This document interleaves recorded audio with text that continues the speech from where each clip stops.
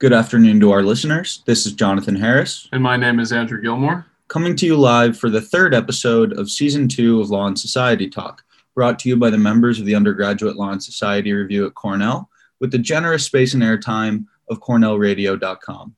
I am Jonathan Harris, co-editor-in-chief and a senior in the ILR school, and with me here is Andrew, one of our staff writers, who is a recent graduate of the School in Arts and Sciences. We thank you for tuning in and look forward to getting underway this afternoon after this short break.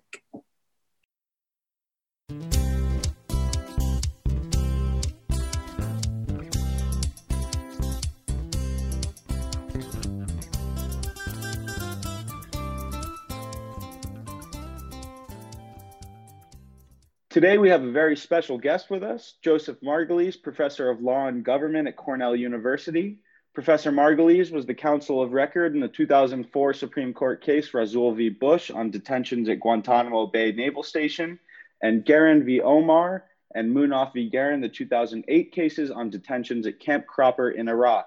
He currently represents Abu Zubaydah, who was held in CIA black sites and whose interrogation in 2002 and 2003 prompted the Bush administration to draft the infamous torture memos. Wearing his academic hat, as he likes to call it, Professor Margulies is published by the Yale University Press and Simon & Schuster, writing on 9/11, Guantanamo Bay, and other related topics. Perhaps most importantly for us, Professor Margulies is also the staff advisor for the Undergraduate Law and Society Review at Cornell. Thank you for joining us, Professor Margulies. Happy to be here, guys. Very happy to be here. That's great. So, Andrew, I know I've heard that we have some recent news out of our adopted home, Ithaca, New York. Would you like to start us off today? Thank you, John. And thank you, Professor Margulies, for being with us. I also want to personally thank you for advising me in my time at Cornell. You were my major advisor, and, your class, Crime and Punishment, was particularly interesting. So thank you for being with us. I think I want to start talking about the Ithaca proposal that just came out yesterday, that you had told us you were working on and thinking about. And it's a plan to replace the city's police force with a more civilian-led agency, which, to my understanding, you can correct me if I'm wrong, would create a kind of bifurcated system where we have armed public safety workers and unarmed community solution workers. And they would basically be sent out to calls or reports on a, varying basis depending on how we wanted to apply those different workers. So I guess since you said that you have been working on this, if you could give a maybe more beautiful description, I guess, of the proposal than I just given. Sure. So this plan, which is still in draft form, emerges ultimately out of the murder of George Floyd in Minneapolis last summer and the uprisings and protests that followed that. In the wake of those protests, Governor Cuomo in New York issued an executive order that directed all municipalities that have police forces to develop a plan for how to improve their delivery of law enforcement services to make it more inclusive, more responsive, to address some of the problems that were so visibly on display when George Floyd was murdered. And in response to that, the city of Ithaca, along with Tompkins County, convened a group, and I was part of that group, to reimagine public safety. And this plan is as I say, it's still in draft form, is the current proposal that will be sent to, current version of the proposal that will be sent to Governor Cuomo in April. The draft has been circulated for community input and feedback. And there was a lot of community input that went into the draft. And as you mentioned, the core, at least with respect to Ithaca, the core innovation is to eliminate the Ithaca Police Department and fold it into a new agency, which will be led by a civilian, not a law enforcement official, that divides itself into two type of staff. One will be uniform armed officers. That's where the police used to be. And the other will be a group of community solutions officers. There's still debate about what the name will be, community health officers. And the idea is, the overarching philosophy is one that I've been pushing for years now, is that the police should respond to only those calls for which they alone are qualified.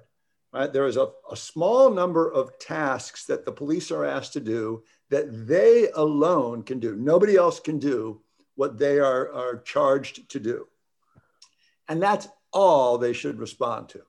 Much of what the police in any jurisdiction are called out to do does not require a police officer, and doesn't require someone who's in uniform and someone who is armed and someone who is representative of an institution that historically has had such a legacy of mistrust in distressed communities.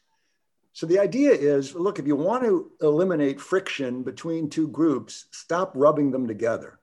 Right. And so we are separating to the extent possible, or at least this is the ambition, to try to separate to the extent possible armed police officers from distressed communities and limit the police to that which only they can do.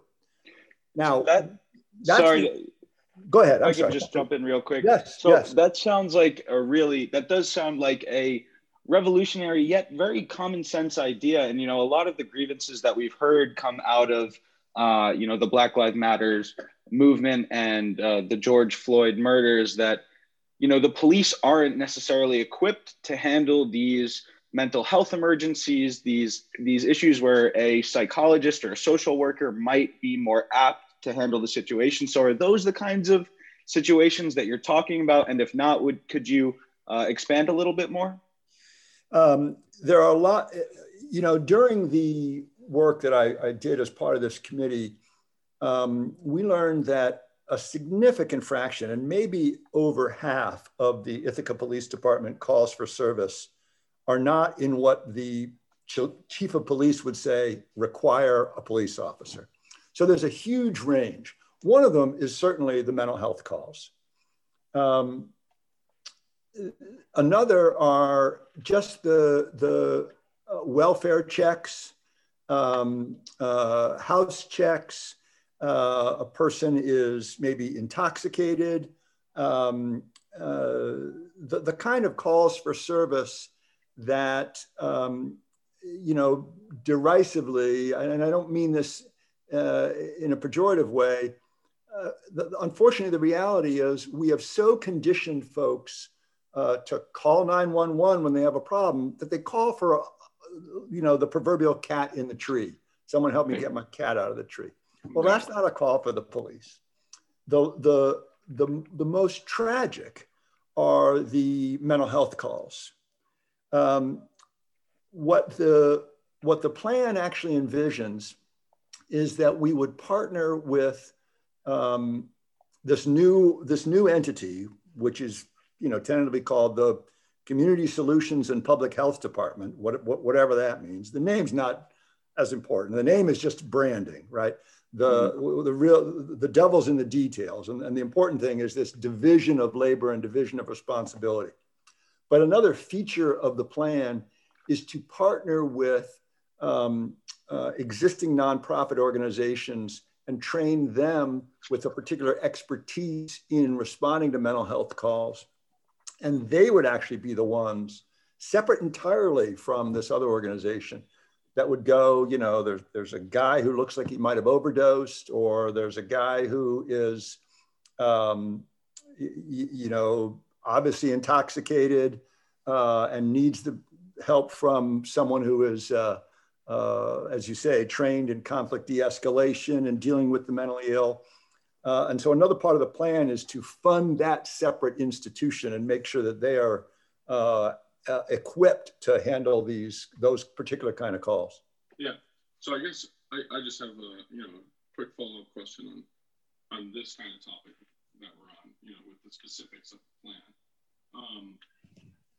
How I guess would it, as we said, the details are still being worked out, but how would it work? A call would come in, and how do we, as the kind of the operator on the end of the line, determine what is needed, and how would you respond to those who would say that, given the unknown circumstances of even someone having an unfortunate mental health crisis or an intoxicated state, how do we, know that, an armed officer won't be needed? How do we know that there is not, so much unclear about the situation that de-escalation might not work? How would you respond to people who? No, that's a great question.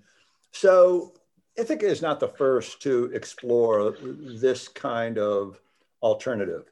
The solution that Ithaca has come up with is potentially pretty radical, but and I say potentially because, the ink's not dry yet. We don't know exactly. Right, of course.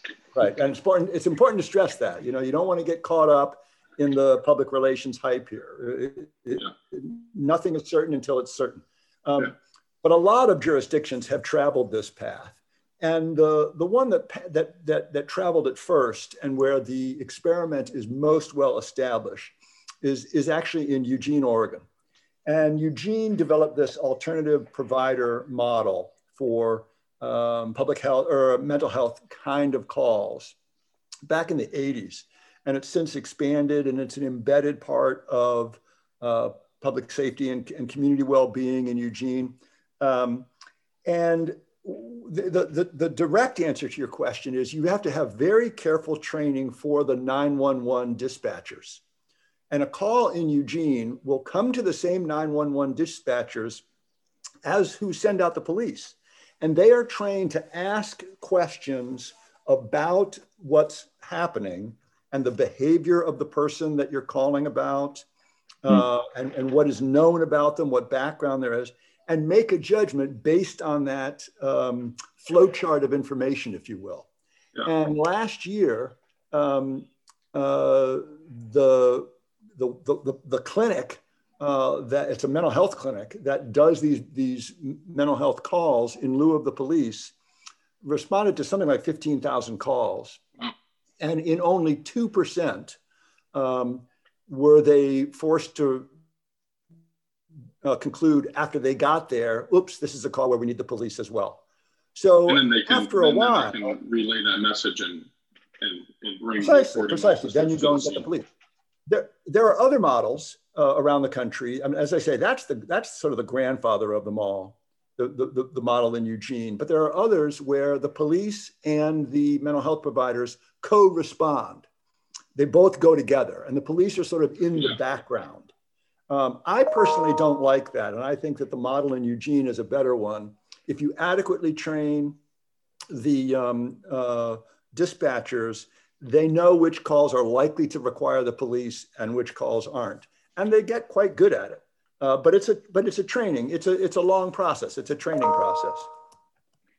So I'm curious to hear your response to this. I know during the presidential election last year, there were a number of television ads that the Trump campaign, that the RNC ran, to some effect of, there was like an old lady sitting in her home in Seattle, and she tried to call the police as her home was being burgled, but the police didn't pick up. Could you just address some of those fears for folks who might be diametrically opposed to this proposal? Well, look, you never respond to fear mongering. I mean, fear mongers are going to do what they're going to do. That particular ad was debunked as disingenuously false. Certainly. However, the real purpose of this initiative is to make sure that when the police are genuinely needed, that is, when only a police officer can handle the situation, a police officer is in fact available to go, right? The real problem that you have now in Ithaca and other jurisdictions is the police spend so much time on things that don't really require a police officer, and with staffing levels low, that when they are called for something that genuinely calls for a police officer, they're out on other calls. So it is precisely to meet the kind of concern that fabricated concern in that particular case, that ad raises, that this initiative is meant to address, right? When I was, during one of our meetings, I don't think I'm speaking at a school here, the chief of police, who's in Ithaca, was a big supporter of this idea. He embraced it. He said, wow. Look, we got a call sometime before the meeting of a little 3-year-old who was lost, and the family didn't know where the kid was. Well, when in calls like that, you want the police involved and searching and other people searching and taking information immediately, because the first 3 hours are the most important period, right? Absolutely. I mean, that's absolutely critical. We just know empirically the first 3 hours are critical to finding a lost child. Yeah. Well, he wants to have police officers available in those 3 hours. He doesn't want to have them off on calls that don't require a police officer, because, what's more important than finding a 3-year-old kid who's lost, right? Very little. Right. So at the end of the day, so the whole purpose of it is to free the police up to that which only they can do. And once you look at that, once you start to look at that carefully, you discover that there's really very little that only an officer can do. And so you reserve their staffing for that. Sure. Yeah. I mean, I personally think that makes a lot of sense. And I think that that's a side of the argument that, at least people on the more conservative side of things tend to not really acknowledge, right? That it's not so much just about, stopping the police from, cutting down on crime. It's about the police being able to do their job and not spending half of their resources on what could be done by those who are specifically, trained to handle those cases. So I think that makes a lot of sense. That's precisely right. So I think one question I have, as we started this off by saying nothing certain for sure. Obviously, it has to go through several processes. Do you know what those processes are? Do you know what needs to be done? What might change? Yeah, we could know. We're at fairly early stages. As I said, it's going to be it's going off to community members for their input. There's a lot that's left unspecified in the draft, and the draft is publicly available. I'm sure it's on the city's website. Yeah. But it is in draft form, and even if if this becomes the final version, it doesn't become law until it's funded. So it has to go through the Ithaca legislature, the council, city council, and they've got to fund it. And I mean, it's a major reconfiguration, if you will, of a department in the Ithaca city budget. And that'll, I presume it'll be subject to debate and public hearings and so on. So, right. We're in the sausage making period now, and query what the end product will look like. And though I was involved in the early stages of this, in the preceding few months, since like last fall, and I'm cautiously optimistic. My fingers are crossed. But it could break ugly, and this could end up being just an elaborate exercise in rebranding that functionally changes nothing. In which case, I will not be a supporter of it. We'll see. I'm cautiously optimistic. I'm hopeful that it will be a really meaningful shift to intelligent reform. That's great to hear. And I'm not sure if you've been interacting with any of these issues at all, but it's my understanding that the police union has had a fantastically hard time negotiating a contract with the city of Ithaca for the past, I think it's 6 or 7 years, something like that. I'm wondering, because I haven't seen any comment from the police union, if you've heard anything, what the police union thinks about it. Oh, that's a good question. No, the answer is I haven't. I think that's a really important question to ask, but I have not heard what their view is on this. They may still be digesting it. It's a 95-page plan. Right. They may still be trying to take it all in, but the answer is I don't know. I'm very curious to see what the police union has to say. I would hope that this is not an attack on the police. This is let's ask the police to do what they're trained to do, right? And let's not ask them to do the things they're really not trained to do. It wouldn't even necessarily, perhaps slightly, but it doesn't seem like it would necessitate rather significant cutting of, the police's role in the community or ability to do its own job. It seems like, right, this is, as we said, aiding the police. Well, that is certainly the intention. Not so much to aid the police as to aid the entire community of which the police are part, right? This is meant to be a win-win. But one of the things that's still as yet unspecified is how are you going to delineate the calls to which only the police can go or the calls to which the community health officers can that go. Seems like the core, right. That is one of the core. There are a number of really important questions that are yet unanswered. But at least you're talking in a system like this where it's one, not like those alternative systems we were discussing where perhaps an officer might go, with a trained mental health professional in the kind of background. Right. And all these different things are variations that in the fullness of time, Ithaca will, if it's adopted by the city council, these are bridges they'll have to cross.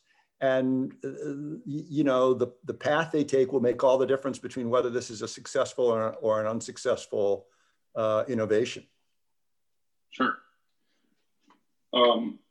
Now, I kind of wanted to shift the topic a little bit slightly towards Cornell itself. I'm not sure if you were following, the end of last semester, there was a rather, heavy campus debate in the student assembly regarding campus police disarmament. I'm wondering how, if any, you think this proposal might provide some momentum to that student push.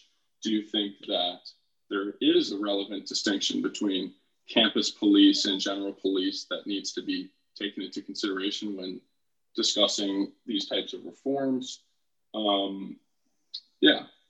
Well, so I think that's a great question too. I'm also on the Public Safety Advisory Committee at Cornell. So I'm part of the committee. It's a group of students. Students are really important on it, and faculty and staff and the chief of the Cornell Police Department, who are part of a committee to reimagine public safety on campus as well. Those meetings have not yet culminated in a plan, so I'm not free to share our deliberations. They're internal still, but I think I can say that my personal view about shrinking the blue footprint and asking the police to do only that which they alone are qualified to do and no more is a view that I have held for a number of years and does not depend on whether I'm talking about a police officer at a university or a police officer in a municipality. Okay. That's interesting to hear. And, Andrew and I were curious, have you discussed this with your students in crime and punishment? Is it a topic that you plan on discussing? What do you think? Oh, yeah. So crime and punishment this term, which is Government 3121 and American Studies 3121, has really been substantially redone, the syllabus from past years. And I'm bringing in a lot more material on policing in the wake of George Floyd's murder, Breonna Taylor's murder, Ahmaud Arbery's killing down in Georgia. And one of the things we will talk about is how I came, not just me, but The short answer to your question is yes. We will be talking about one path to reform being what some people in the literature call surgical policing as an alternative to what is called saturation policing, which is you just pour police into an area and you stop everything that moves. Stop and frisk is an example of saturation policing. And what my vision, as well as the vision of many others, I don't want to say it's unique to me, is really just the opposite of that. You use police very strategically in collaboration with neighborhood groups and other municipal agencies to solve, very, very specific crime and disorder related problems. So yeah, that will figure in part of the curriculum this semester. Great.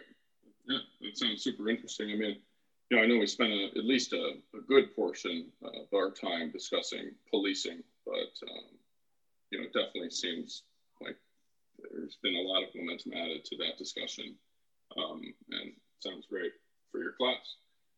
So I think this was a great segment, super informative for me personally about this plan. And I think John is going to kick off this next segment discussing Supreme Court and the new administration and the kind of remaking of the court over the last 6 months. Sure. Yeah, absolutely. So as many of our listeners may know or who have been following, we've talked about the 6-3 conservative majority on the court a lot in reference to the Affordable Care Act and many other constitutional and legal issues. Earlier this Monday, actually, the Biden administration asked the Supreme Court to cancel an upcoming oral argument on a policy introduced under the Trump administration backing work requirements for those who receive health care under Medicaid. And then even earlier this month, the Biden administration told the Supreme Court that they were switching the federal government's position on the challenge to the Affordable Care Act. In January, the Biden administration revoked Trump's census plan, which was a point of heated discussion, both on the court and in legal and policy circles. I believe the Senate Judiciary Committee, maybe the House Judiciary Committee, but one of them for sure has a hearing coming up on the Supreme Court's use of the shadow docket. That's been another topic of discussion. So Andrew and I were curious to hear what your thoughts were on the tensions between the Biden administration, which is just about, I believe, a month old this week, and the new conservative majority in the Supreme Court. Well, I think it's too early to tell whether there's a conflict between the Biden administration and the court, because most of the positions that you've just described, and I think you've summarized them really well, have not led to decisions by the court yet. So we don't know how the court's going to take this. The challenge to the Affordable Care Act, of course, is brought by states. And so the Biden administration changing its position won't moot out the litigation. It just says that the federal government puts its finger on one side of the scale rather than another. And whether that will make a difference remains to be seen. But then, of course, you've got the problem of the counterfactual, because you don't know what they would have done if the Trump administration had maintained its position, because that's no longer the case. So it's hard to tell at this point. We also don't know just how much in the fullness of time the Biden administration will really be dramatically different from the Trump administration. You've identified ones that clearly were different, but we know from, for instance, when the Obama administration replaced the Bush administration, a lot of people were saying, I was not among them, but a lot of people said it'll be completely different. It's going to be a whole new sheriff in town and so on. And he really wasn't. Their position vis-a-vis the Supreme Court, particularly on a lot of issues, criminal justice and war on terror, was marked by as much continuity as discontinuity from the Bush administration. And clearly, in some things, they did much, much better. And I would much rather have the Obama administration than the Bush administration or the Trump administration.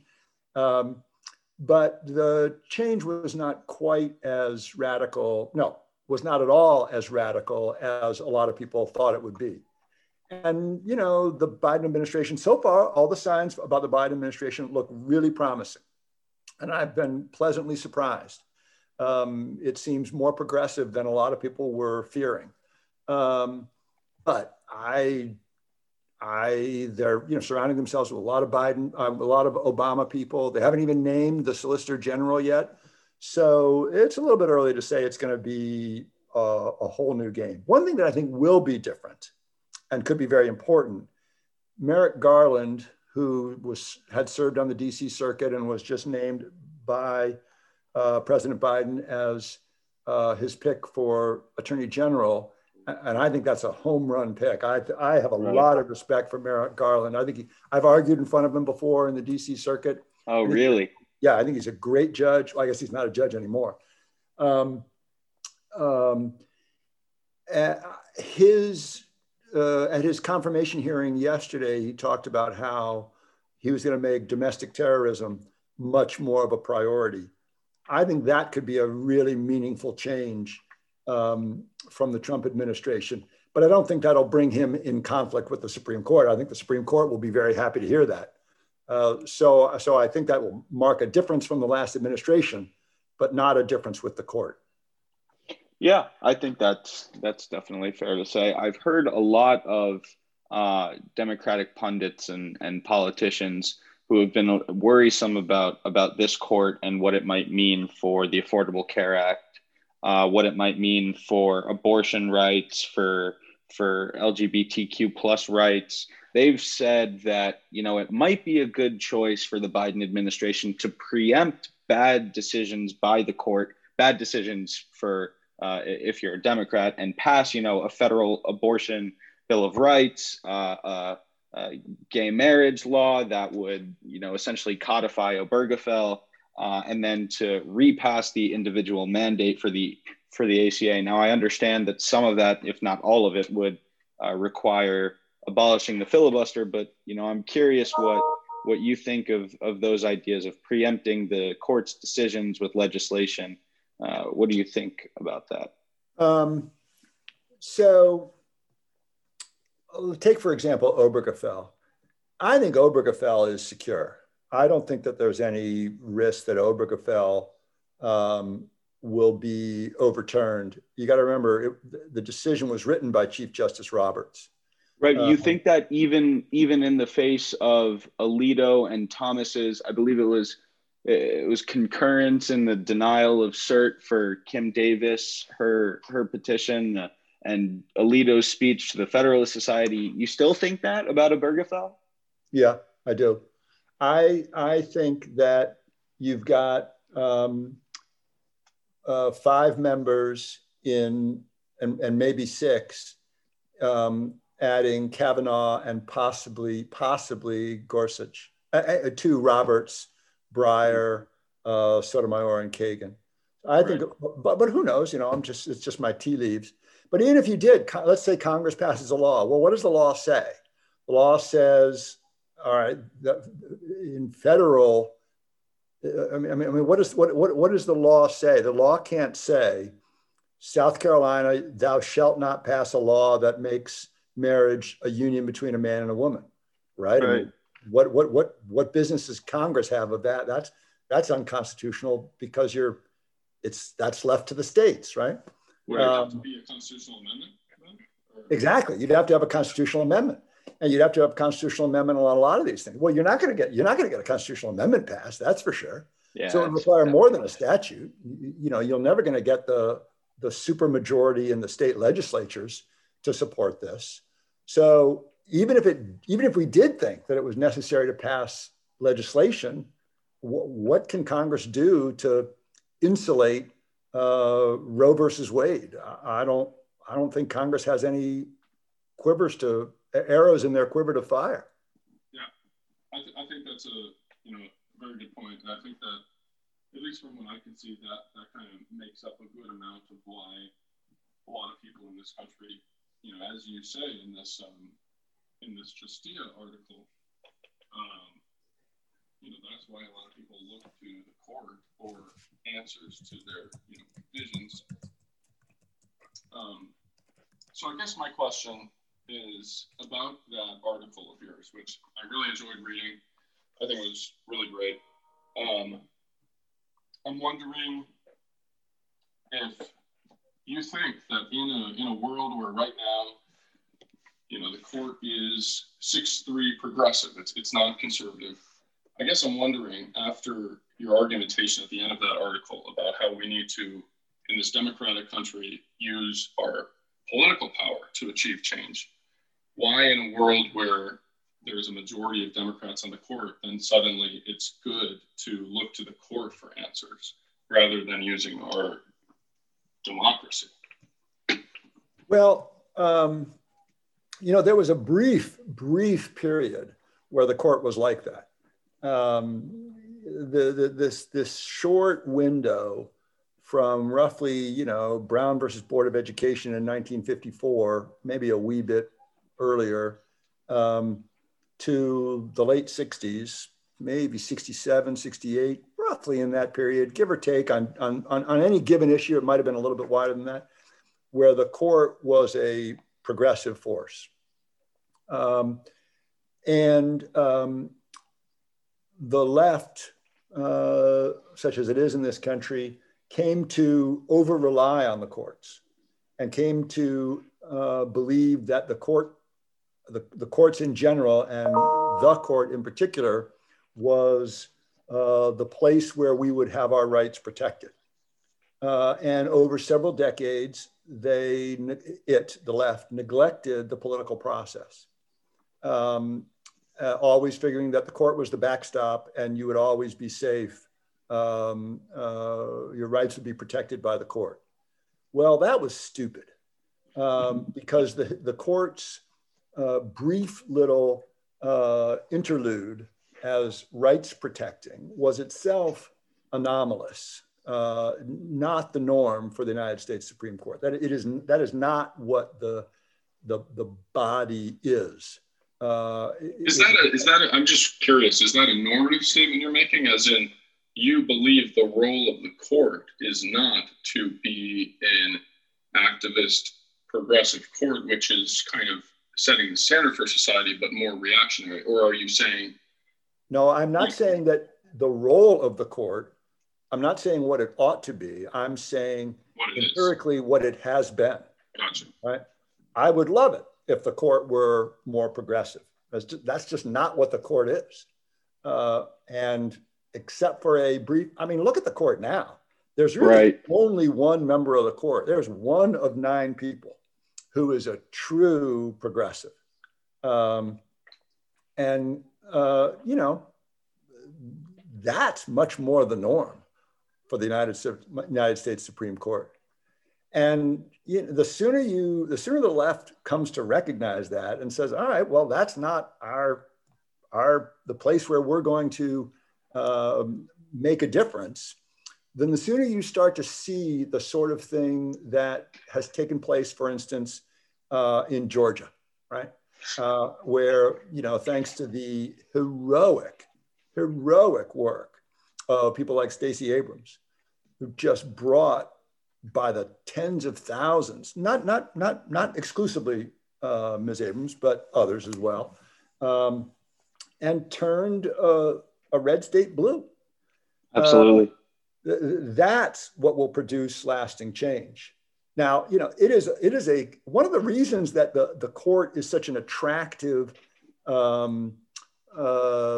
venue is the thought is, well, once the Supreme Court establishes it as a constitutional right, then it's protected, it's insulated from political backlash, and you don't have to keep fighting those battles.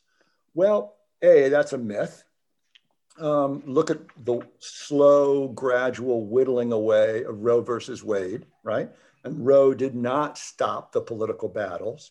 And in fact, what Roe did was intensify those battles and inflame the conservative wing and make abortion a battleground and make Roe a target, right? So it doesn't have the effect of insulating out from political challenge. But B, it oughtn't. If you look reflexively to the court, you cease to flex and strengthen your muscles, your political muscles, your muscles Right. at the democracy, right? You say, all we need to do is send the lawyers in and the lawyers will fix it. And it doesn't matter who votes, and it doesn't matter who's engaged at the local level, and it doesn't matter about civil society, just send the lawyers in. Well, that's a bad recipe. That's a very bad recipe. And what you end up doing is having a disengaged electorate. Well, much better that we have an engaged, vibrant, out in the streets saying, no, you're not going to do this. That's much better. That's much better. Right. I'm with you on that.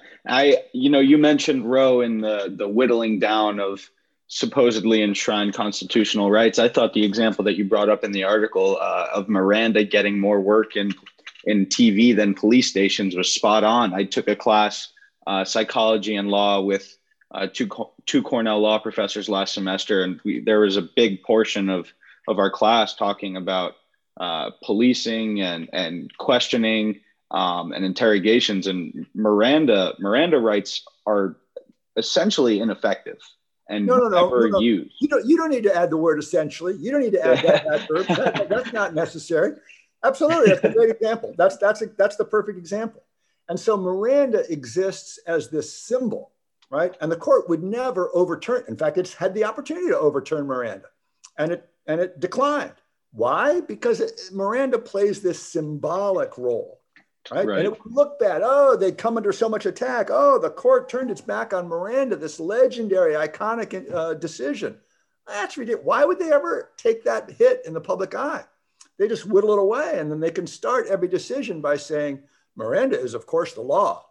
And then the next paragraph says, but we recognize limited exceptions. And then they just drive a truck right through that sort of limited exception.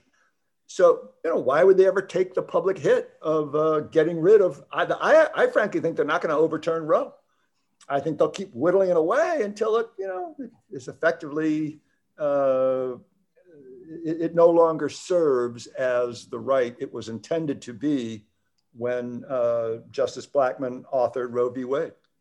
Yeah, I'm with you on that. So I wanted to hear your thoughts on what the solution is then to make the court that progressive rights protecting force again. Win elections. Yeah, absolutely. I understand that. I think that's something that we don't focus on enough. That elections truly do have consequences, and that has been very clear. Both in Biden's win in November and Warnock and Ossoff in Georgia. But in terms of the judiciary, does there need to be a restructuring of the Supreme Court, of the federal judiciary? Does the Ninth Circuit need to be split up? If it does, will it ever happen? Do more justices need to be added to the Supreme Court, or is it just as good as it is now? Well, for the same, now I know I depart from a lot of my colleagues on the left on this, but for the same reason that I tell people not to rely on the Supreme Court, I don't rely on court packing schemes to solve your problem. That's just another variation of the send in the lawyers to the rescue plan. If you don't focus on the Supreme Court, the Biden, and you try to, or rather, if you don't focus on the electorate and democracy and building your grassroots movement, and let's say you raise the number in the Supreme Court from 9 to 13, well, the next time the Republicans are in charge, they're going to raise it to 21, right? I mean, that's just an arms race that you're going to lose. Right. Good luck with that, So just get it out of your head that the court is your savior. That's the real problem. And the left has just grown up believing, from when kids were just knee high to a baby, they've read stories about Brown v. Board and Thurgood Marshall, and they just think, well, you know, the court is my savior. Well, you know what? Get over it. It ain't.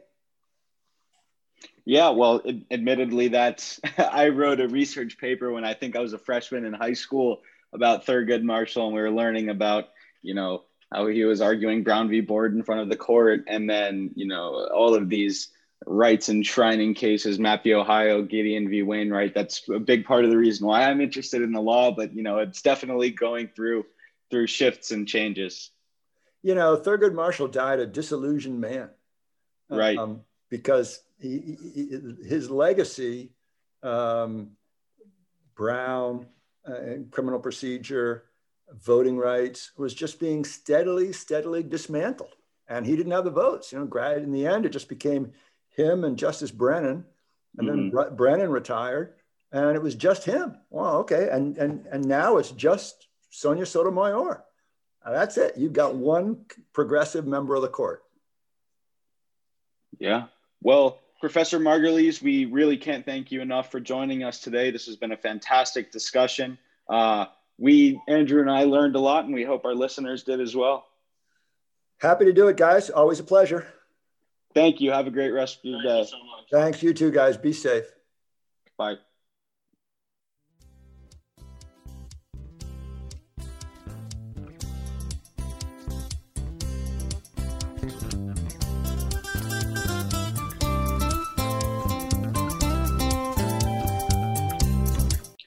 We thank you for joining us today for our special conversation with Joseph Margulies, Professor of Law and Government at Cornell University and Cornell Law School.